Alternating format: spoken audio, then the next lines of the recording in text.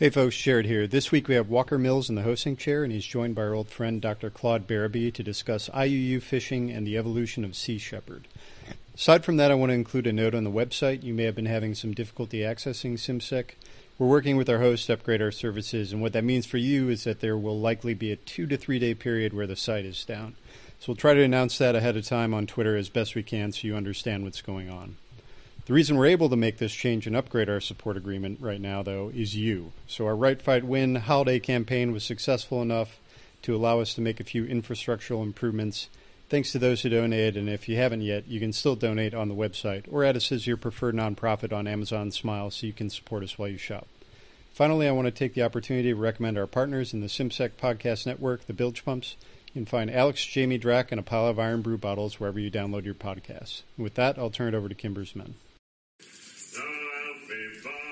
You're listening to Sea Control, hosted by the Center for International Maritime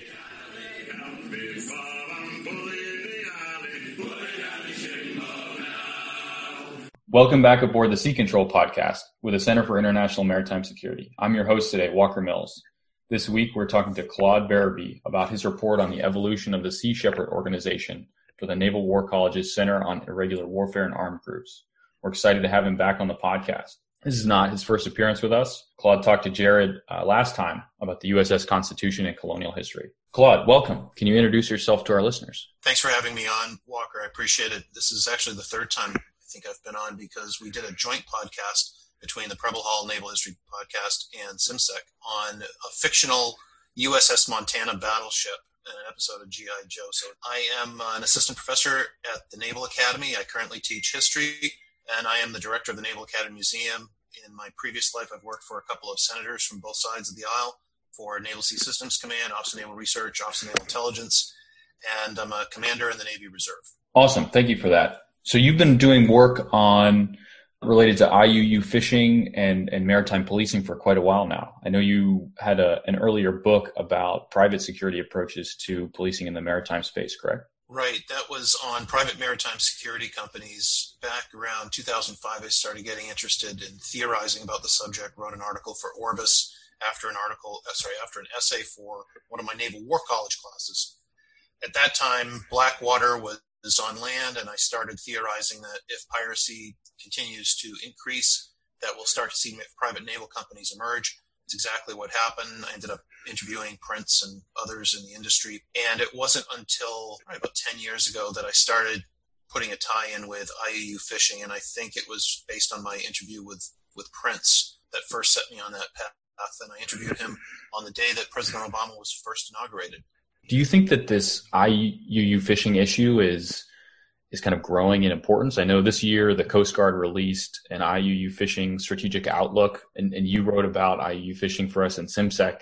So it seems like it's having a little bit of a moment. I think so. And I'm certainly not the first or the only voice. And I need to be up front with that. I am one of many people who have started to look at this issue. But there are also a lot of people who have been looking at it for literally decades. I've been studying a lot of the reports from the UN, from the World Wildlife Fund, and other organizations on the depletion of fish stock globally. I've been looking at Chinese fishing fleet patterns throughout the past 5 decades, where they've been going, where they've been leaving because of overfishing. And so I think this issue is truly proliferating. I just spoke to, at the request of the State Department, the G7++ Friends of the Gulf of Guinea conference. And this is getting bigger because fish is, for all intents and purposes, a strategic resource for the 21st century. What I've argued is that as we and I've been doing this with Chris Raleigh, Captain Chris Raleigh, for many years now at presentations or in articles, that this is like spice in the 16th or 17th centuries. This is like oil in the 20th century. And it's far more fundamental because if you look at Maslow's hierarchy of needs, food, air, water, etc., you can survive without spice. Your economy won't do well without oil, but you can survive. You cannot survive without basic needs. So that is why I think this is actually a far more important resource strategically for this century. I'm super sympathetic to that argument. I just recently finished a book. I think it was called The War for Food. The scholar, she was making an argument that food was really important in both the First and Second World War in a way, in terms of motivation for going to war, and in a way that I think the United States doesn't necessarily understand, because we don't have periods of starvation nationally or even in the military in recent or living memory. So before we get on to the report, I do want to ask a little bit more about the piece you wrote for us in CIMSEC for the Ocean Governance Week, because I thought it was really good. You propose kind of a continuation of the standard 90, 80, 70 percentages that are often quoted around IUU fishing. And you say that 50% of global fish stocks are depleted, 40% of the world's population relies on fish for protein, 30% of the world's fishing fleet is Chinese, and 20% of the global fish catch is illegal. And you proposed an interagency task force. Can you just tell us a little bit more about that? When we're looking at an issue like IUU fishing, I think the default is to simply go to the Coast Guard. But I think, as I stated in the previous answer, that because this is going to be a strategic development for the United States in the coming decades, it's not just going to be something that the Coast Guard is going to have to deal with, because here's what I think is going to happen. As the Chinese fishing fleet continues to go in waters it shouldn't, and we've been seeing this globally. We see it off Argentina, for example. We see it off Africa, the west coast of South America. At some point, their white hulls are going to follow to protect the fleet. You know, as the old adage goes, I think it was, I can't remember if it was Raleigh or Drake who said basically the fleet follows merchant ships wherever they go. And so they'll be the white hulls. But as we've seen the growth, it's really the incredible growth of the Chinese Navy in the past couple of decades, they will have the force to protect their fishing fleet globally. And that is when it becomes a U.S. Navy interest. What I suggest is that it's an interest now, and we can get ahead of the curve, or we can simply be responsive to it.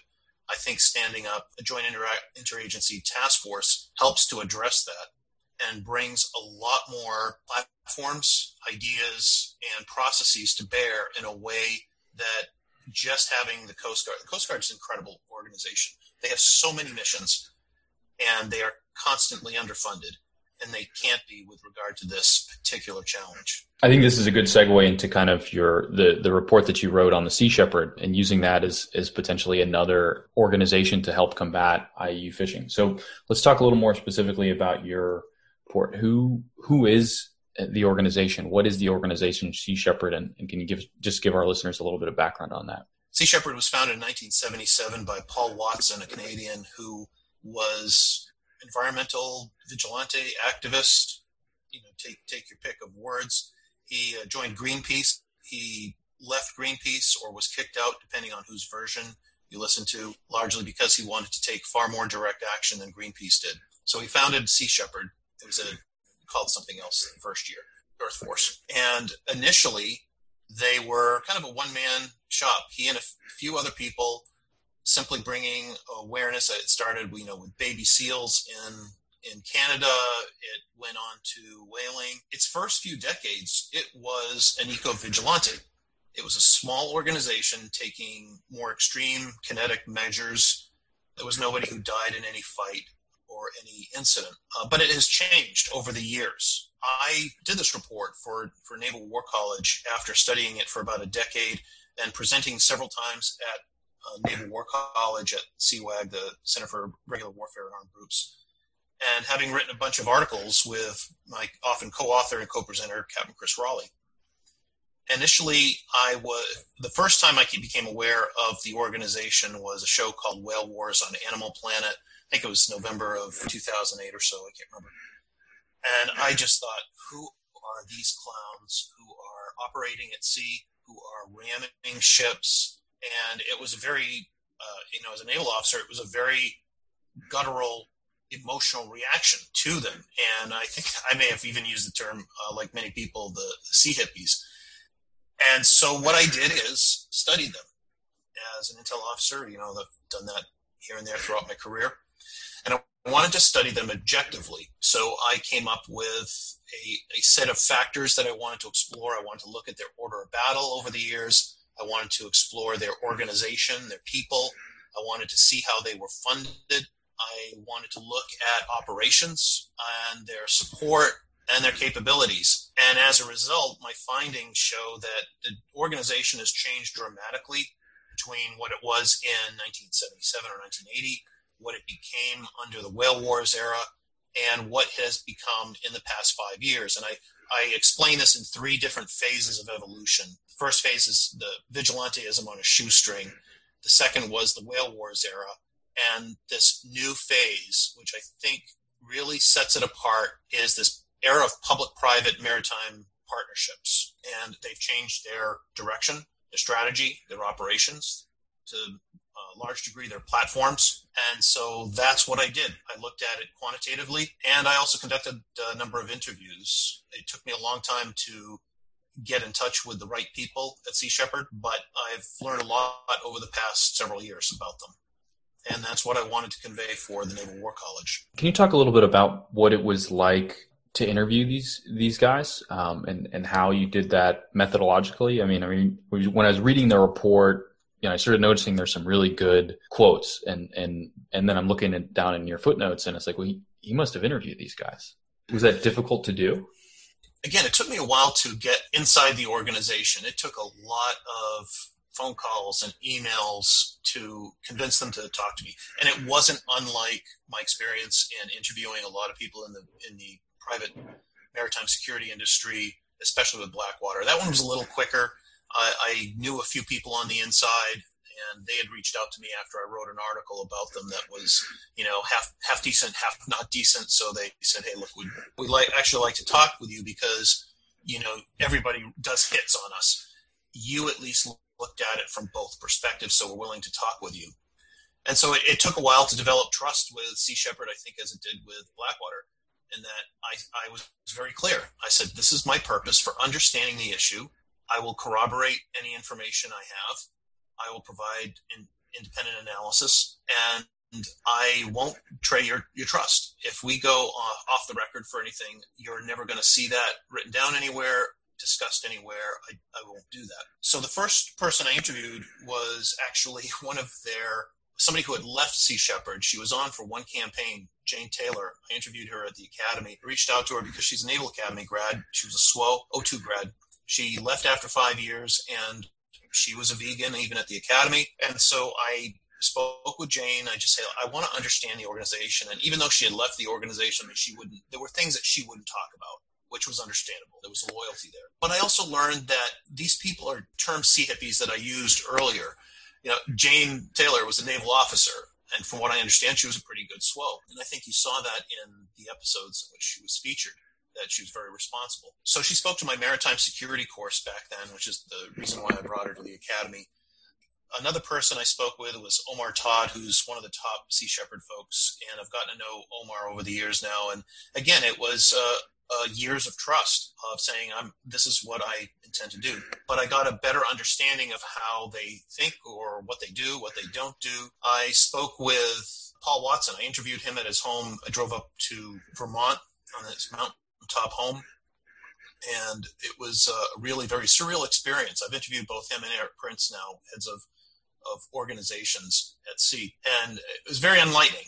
And the same was true with Peter Hammerstadt, who's one of the captains, head of their global ops. This is somebody who I was first introduced to Peter only because I was watching South Park, and he was caricatured on South Park. And then when I met Peter and we started chatting, it becomes a completely different story. I want to say that I think in each of these cases, food, ironically, takes a role in it. And in popular culture and literature and state affairs, food is, this is a bit of a tangent, but, you sit down over a meal with somebody and things become a little different. You listen to each other, you talk to each other, and I've found that that's been pretty effective. I mean, think about in terms of literature or popular culture, the first scene in I, Claudius, the old BBC series, the Emperor Augustus is having a feast night. In Downton Abbey, how many scenes take place at the dinner table? The Bible, New Testament, how many scenes, fundamental scenes take place over food? State Department dinners, why are they so important? So I think, strangely enough, I think there's an important aspect for sitting down with somebody at a meal and talking with them, because it means you're taking the time, you're sharing something, some sort of common ground, and then you can move from there. And I think, just having lunch with Peter and then our eventual interviews really helped me understand the organization and the people a little bit. How much do you think that the Sea Shepherd organization is personality based? I mean, based on Paul Watson, based on Peter Hammerstad, because certainly they feature pretty heavily as personalities in your report. I think any organization has one of two options in the long term. If it is strictly personality driven, then it is bound to fail. If you look at American political parties, or I should say political movements, if you look at Teddy Roosevelt in 1912 or Ross Perot 1992, their movements did not continue after them. And that is one critique I have of Sea Shepherd. And I asked in one of the questions, what happens to Sea Shepherd? Paul Watson has been the leading figure for 43 years. And, tempus fugit, we are all mortal. At some point, Paul Watson will either retire or pass on from this world.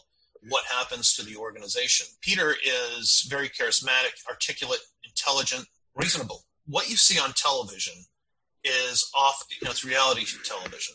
And it's not often what you see in reality behind the scenes. The same is true, I understand, for, say, Howard Stern. He'll even say the character he has portrayed on air is often different from real life. So I think that plays a role in it. In order for an organization to survive, it has to have more ideas that are more broadly acceptable. They have to be organizationally and financially sound. And I think at this point, at least, my assessment is that they would survive a difference in leadership. So I think that's where I stand right now with Sea Shepherd, but I think the next few years are going to be very illustrative of my being correct or not. And I think that's part of it. I think when you're an analyst, you have to recognize that your analysis may be faulty at first, or it may be right. You don't know. You have to provide some sort of objectivity in there, but you also have to be open-minded. And you have to recognize that somebody may come along with different research that completely refutes that. And I'm hoping that this report gets a little bit more momentum after it's used in the classroom up at Naval War College. Because if there are things that I'm incorrect about, all the more power, because it helps us learn. We can't learn without some sort of disagreement. Did you find that your perspective on the group was changing as you went through the report? I mean, one of the things that kind of struck me is it seems like a very positive report about the group, and I think you make a strong case for why it is that way. But that stood, I guess, at least for me personally, in contrast to some of my preconceptions about this group that's been called terrorists, they've been called pirates, they've sunk ships, they've cut nets, they've thrown acid. Or how did your understanding of the group change as you did your research? No, I did not expect it. It's sort of like my doctoral dissertation. I did not expect what I would eventually find. And I think that's important in research. I should note that there were other figures I didn't interview, going back to your previous question. There is a gentleman, DiGiorgio, who was a retired Italian admiral. He was the naval chief of staff of the Italian Navy who joined Sea Shepherd. So I think that the people that you see behind the scenes are not what you would normally expect for an environmental activist group. Getting back to this question, I don't think it's right to characterize it as my being sympathetic to the group. I don't particularly support the rammings at sea. I don't agree with the boardings that some of them did. I don't believe in those methods that they did in the initial decades, or to some degree in the Southern Oceans, with the Japanese whaler. I do, however, see the value in these partnerships that they've been doing over the past 5 years. And there's where I would say that I was surprised when this started happening in 2015. That, I think, was one of the game changers as I was developing this whole theory. I mean, the early things that I either said or wrote about Sea Shepherd, I think still bear some truth in terms of how they conducted their operations. But again, I also understand in the grand scheme of things, looking at, if you're a historian 100 years from now and you look at the development of an organization, would they be today providing that maritime partnership capability and the capacity building they are in West Africa and elsewhere if Paul Watson, number one, did not found the organization, Number two, did not use the tactics he used, and then eventually the media acceptance, and then there were a number of other legitimizing factors. So I think that's why my views on how they operated changed. But again, I wanted to provide this framework for the organization to really understand it over time. I think that's really valuable. And I think what you're describing, I had kind of a similar experience with a couple of friends, also Navy officers. We wrote a short piece, really shallow and compared to what the work that you've done for SimSec. And we kind of proposed that these NGO and public sector partnerships is a potential way forward for IUU fishing. And I guess originally had to be convinced by these other guys that was a worthy thing to pursue. And I was saying, these guys are terrorists. And I think your report says exactly that. And we were able to quote some of your work. But unfortunately, this report was not out. Let me go back to that then. Yeah. In defining an organization. And I think this is the central part of this, is the legitimacy factor for the organization.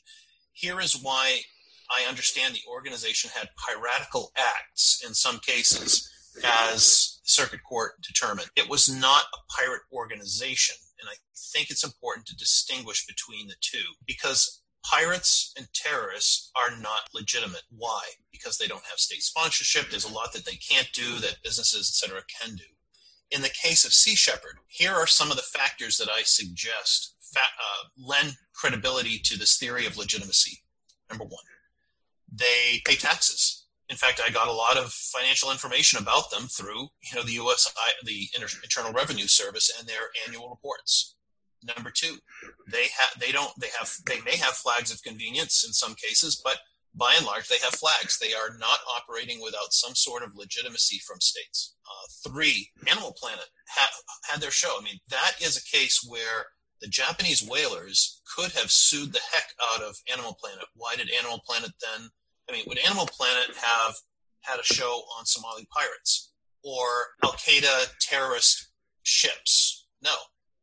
Another factor is that they purchased their more modern ships from the United States Coast Guard. Would the Coast Guard sell their ships to pirates or terrorists? They have received a lot of money, especially about 4 or 5 years ago, to build a ship from the keel up from the Dutch postcode lottery. And that is given to non-governmental organizations. There is the issue with marketing with companies. They have a deal with Adidas and many other companies for marketing particular products. There are so many other things. I mean, heck, the government of Liberia had Peter Hammerstedt there to receive a medal, one of their highest military medals, for work he was doing off their coast. In none of those cases would you say that was offered to a pirate organization or a terrorist organization. And that is why I say they have legitimacy in a way that those non-state actors don't. Do you think that they always had this legitimacy, or did they as an organization kind of grow into, and obviously there's more, I think we can easily say there's more legitimacy now than there was. Do you think they always had legitimacy, or they had to grow into it? I think they had to grow into it. I think, and that's why I say that the first phase was vigilantism, and they did have some of those aspects, but not all of it, and they were more inclined as a small upstart organization to cut corners, to try things in a kinetic way that they don't now. I spoke to Peter, and I did have Peter at the Academy to speak, by the way. That was part of the interview. And he spoke to about 40 people at the museum. And that's on YouTube. You can search Peter Hammerstedt, United States Naval Academy Museum. We did not include the Q&A by agreement. And it was a fantastic Q&A. It's just under Chatham House rules. But Peter really suggested that there's a new generation that doesn't see that kinetic option as the best option for the growth of the organization. That the new generation is a little more conservative in its approach, and that's why it's working with these countries, because these partnerships offer them something in terms of doing what they want to do, and that's this current goal of deterring illegal, unregulated, unreported fishing. So the goals and the strategy have changed, just as have the operations, the platforms over the past 43 years. Those all factors have changed. I think today they are dramatically different. And it's not only that, they have far more support than they did 30, 40 years ago. They have, one of the factors was media. The media exposure they got from whale wars was off the roof. I mean, I looked at LexisNexis Hits. LexisNexis allows you, for those of you who don't use it, to check newspaper, radio, television references, whenever. And for the first 30 years of the organization, you had maybe 100, 200 hits per year. Well, with Whale Wars, you had between 1,500 and 4,000 hits per year. That provided the exposure to a global audience. As a result, Sea Shepherd chapters started emerging globally. So I also tracked those. So all the data that you see in my report, what that demonstrated was global interest. And this is not just strictly in the traditional environmental activists. These are a broader public that understand the issue. I mean, think about, thinking about sci-fi and navies. Think about Star Trek IV, The Voyage Home. What's it centered on? Whales. Well, in a way, there's a tie into Sea Shepherd because Paul Watson actually gave to Bill Shatner, who plays Captain Kirk, the D.H. Lawrence poem, Whales Weep Not, which was used in it. And Star Trek IV is one of the most popular movies. People sympathized with the whales, and there was a lot of reaction to it. So I think Sea Shepherd has been able to transition in a way in appealing to a broader public that might not agree with their initial operations, but they agree. They might not say, your average person on the street may not say, hey, I don't want to stop fishing entirely. But these guys who do it illegally, or the Chinese ships that do it illegally, yeah, we got to stop that. So what you're seeing now is this intersection of interest between state governments, NGOs, businesses, because some businesses were supporting Sea Shepherd because they don't like illegal fishing competition. So what you're seeing here is a Venn diagram of interests, and state governments may see economics and the fishing industry to their particular country as one circle. You may see the United States having an interest in China. You may see NGOs like Sea Shepherd having this circle of, hey, we want to end fishing. And you have legitimate fishing companies that say we want to, reduce illegal IUU fishing. So now you put those circles together, and what do you have right in the center? You have a common interest to reduce IUU fishing. I think this is an incredible time and an opportunity where those interests align in a way that hadn't been possible before. And that's why I think more people are talking about IUU fishing now. I credit Pew, the folks, Dan Schaefer and Gina Fiore, who've been doing some phenomenal work over there, and so many other organizations, NGOs, that are really shining a light on this issue. But I think the United States needs to be serious right now. I think the Commandant of the Coast Guard, his report was spot on in highlighting this as a strategic issue. But I think more people need to come on board. No, I totally agree. I actually talked to Commandant Schultz a couple of weeks ago. His podcast's not up yet, but we talked pretty extensively about the IUU strategic fishing outlet and why that's a big and emergent issue. Mentioning these other organizations, I do want to ask, were you able to talk to or interview anyone who was affected by the Sea Shepherd? And I guess we'll put it out either positively, other governments that are working with them, or negatively, people who, were the targets of their activism? Yes, both. I wish it had been to more of a degree, but that would have required a lot more travel and time than I could invest. Sure. There was one minister from an unnamed government who told me very specifically about Sea Shepherd. He said, look, you're in the Navy, right? I said, yeah. You've gone to ports around the world? I said, yeah, I've been to a few ports. And he said, when the Navy comes here, they stop by for a visit for a couple of days, and at the end of the visit, we get a coffee mug and a coin. But the Navy doesn't stay around for 3 to 6 months like Sea Shepherd does. And by the way, the Navy doesn't come here when the fish are here, because again, fish migrate. There are fishing patterns. And so Sea Shepherd understands that. And what Sea Shepherd was able to do, and especially just got mentioned, the captain in the Navy of Gabon mentioned just a couple of weeks ago, that when Sea Shepherd goes there, they have a ship on site that not only helps with maritime security, and they have a law enforcement detachment aboard, and they have the flag of the local nation. They also provide some scientific data. So they have environmental professionals who are studying the issue as well. I have also heard from people who have had pretty bad experiences with Sea Shepherd. There was one guy who reached out to me on social media, and I'm still kind of trying to assess that one, who was talking about issues in Costa Rica. But again, I'm still trying to pull a string on that to understand it a little bit more.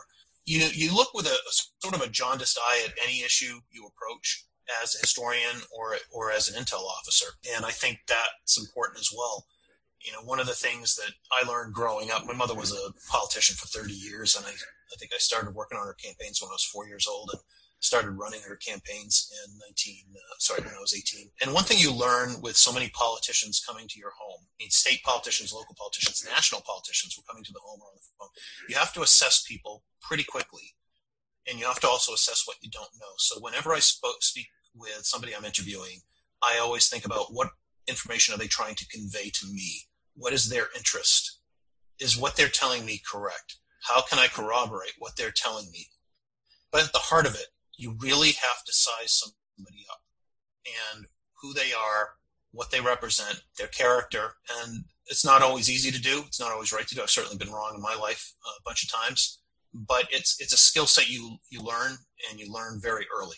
And I want to go back to what you said, the unnamed minister said about the visit of port calls, because I think that's really important. And I think it ties, not to be that guy that ties everything back to like the competition continuum and the new tri-service maritime strategy that we just saw. But I think that fits right in there. And this realization that the U.S. Navy maybe has to be a little bit better and more competitive in that space. And I wonder how you would tie your report on the Sea Shepherd to current events and kind of more current issues that the U.S. Navy and obviously it ties to the U.S. Coast Guard, but more specifically that the U.S. Navy is working on. I think you can tell them what the problem is, but they're not going to change.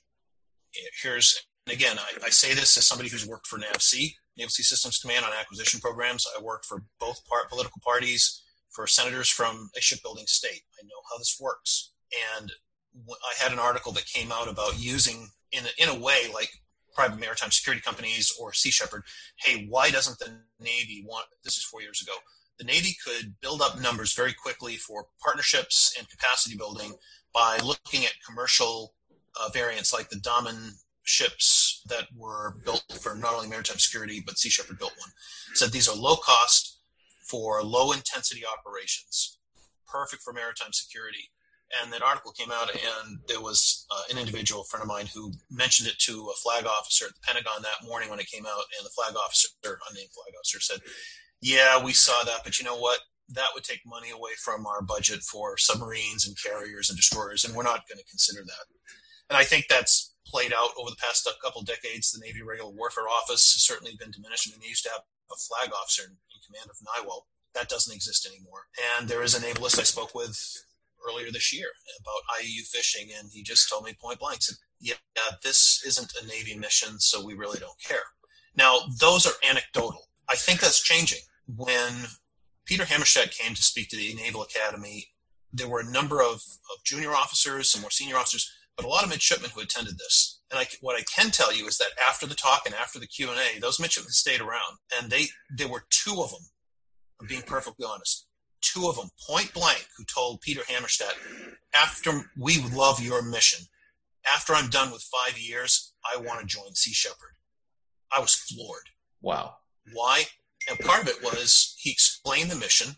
He also, this whole theory of direct action. If you ask any Sea Shepherd person, anyone from Paul Watson on down to the newest volunteer, what Sea Shepherd does, they will distill it as direct action. Direct action, direct action. And I've actually tabulated how many times the term direct action has appeared in a lot of interviews. They get it. Walker, I ask you, you go to any flag officer, captain, junior officer, sailor in the fleet, say, what does the Navy do? We can have a lot of answers, but we can't distill it in that. And there is a sympathetic mission that they have in this whole fishing thing. And you know what? There's an innovative, and if you want to talk innovation and adaptive, and all these keywords, these buzzwords that people throw around. You can't do that in a large organization. You can do that with Sea Shepherd, and that's what the midshipmen saw. Because I can tell you, working on contracts, in fact, I'm working on one right now, how cumbersome government contracts can be. It's necessarily that way for legal reasons, but by the same token, how quickly can we adapt when we have processes and budgets from the 1950s and 60s and 70s? This is a small organization, very, very lean.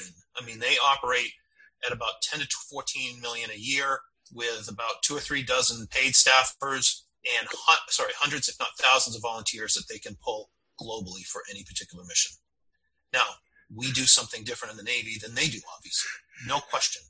However, I think there are some things we could learn from them, just as they learned from Jane Taylor in providing processes for small boat operations, or the Italian admiral. I think we could learn from each other. I think that's an important thing to note as well. If you don't listen to, it's one thing to be very critical of anybody. It's another thing I think it's another step to listen to them, to say, okay, I'm going to put aside my preconceptions. And I think that's part of the story, is that whether you're a historian or an intelligence officer or anyone else, you may go into an issue with preconceived notions, as you and I did with the organization. But you also have to understand this broader constellation of issues and people and processes to better understand them as well as the larger constellation. And so as a result, I think that's why I framed the assessment of Sea Shepherd as I did, as a changing organization. I don't know what the future holds for it, by the way. I don't know if they're going to have the status quo. I don't know if they're going to grow. I don't know if China will somehow say, well, we want these people out of the way because they're preventing us from sending ships to certain regions. And I just don't know. But that's part of the reason for the case study. If you look at the end of every chapter in this is designed for students at the Naval War College primarily. It is to be used in the classroom, and the questions are designed to elicit more consideration, maybe get more answers from the diversity of officers domestically and internationally who are in these courses. And we may be able to find better answers as a result of the questions that I raise. Wow. So there's a lot of little things I want to pick up there, and we're kind of running short on time here. You mentioned China. Do you think that there's going to be increased tension there? Because I know in a lot of the IUU fishing commentary, China features heavily, right? And Coast Commandant Schultz, when we talked, told me it's not a China strategy, but China features heavily in the strategy. So I was just wondering how you saw Sea Shepherd kind of deal with that when a significant proportion, if not the majority of these predatory overseas fishing fleets are Chinese. I wouldn't say they target Chinese fishing vessels. I think they look at targets of opportunity. They look at any illegal fishing vessel that's out there, whether it's Chinese, Spanish, or whomever. So I don't think that's a factor. I think that China has an opportunity, just as Japan did. In fact, one of the early memorandums of agreement that Paul Watson and Sea Shepherd did was with the island nation of Palau to provide some patrol services.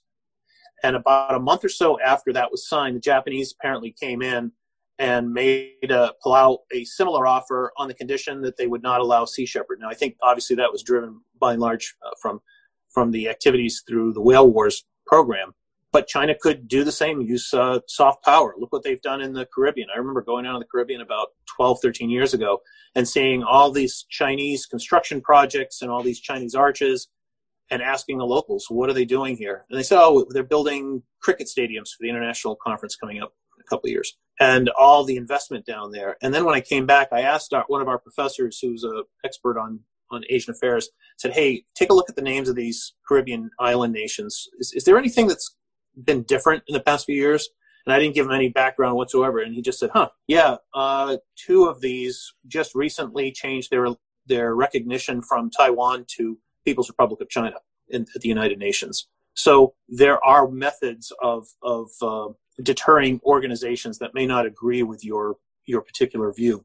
So I think that's going to be interesting to see how China plays a role with Sea Shepherd in the future as well. No, I think that's interesting that you mentioned the Caribbean, because I was going to say, kind of on a note that I appreciated, CSIS recently did a panel discussion with Admiral Fowler, who's the commander of U.S. Southern Command, and the Coast Guard Commandant, Admiral Schultz. And they both highlighted IUU fishing. And I think it was Admiral Fowler. One of the things he said is, he's been traveling around the Southern AOR, which includes the Caribbean. And he was struck by how many of his counterparts and ministers of defense and ministers of the interior and things like that have said that to these Latin American nations and Caribbean nations, IUU fishing is a national security issue. It is a national defense issue. So I think in the same way that we were talking about how our perspectives on this, specifically the Sea Shepherd organization, have changed, I'm optimistic that the larger Navy and larger defense establishment in the United States is kind of, I don't know if you could say, waking up to IUU fishing as, I think you put it, as a strategic issue. Well, that's a good point, because wouldn't this be a great opportunity to stand up a JIATA for IUU fishing and have, if Sea Shepherd can operate at 10 to 14 million a year and have former Coast Guard assets, the Island, I think it's the Island class cutters that they have and another buoy tender that they have. Wouldn't it be interesting to just set aside 10 mil somewhere, stand up this JIATA, have reservists from all these different services do it, work on some old commercial boats that they can use as patrol vessels. You don't need multi-billion-dollar warships to do IUU fishing patrols, just as you didn't need a carrier, a cruiser, and 2 destroyers to surround the SV Quest during a Somali piracy crisis. There are low-level operations that can be tested, and I guarantee you would get more applicants from reservists willing to come on active duty for a mission like that than you would expect. You would have the personnel to do it. You have the platforms available. I mean, I think it's been pointed out that there are plenty of OSVs that could be used for this purpose, and plenty of people who have written about this. So I think that's a great opportunity to test the theory. Can we do maritime security capacity building on a long-term basis with this sort of concept? I think this is a case with a Maritime Peace Corps or a JIATA where you can use low-intensity platforms, reservists, to work with these partners and allies who don't have large navies for a lot of reasons, a lot of legitimate reasons because of the cost. And I think this would be a great test bed for it, especially in Southcom. Let's try it there. Let's try it in the Gulf of Guinea. Let's try it in these regions first to see if it works. You're not talking about a lot of money. If Sea Shepherd could operate globally for that amount of money, there are ways we could do it as well. I think that's a really, really interesting proposal. And again, like it immediately makes me think of the piece you wrote for SimSec, and I'm going to go back and make sure that we have all the links to everything that we've mentioned between us below the podcast. I would suggest that maybe counter-narcotics is the model for how you combat other illicit maritime activity, because obviously we know that the United States has a really robust and mature interagency counter-narcotics enforcement apparatus in Southcom, joint task forces in the Caribbean, and really well integrated with partner nations and allies in the region as well.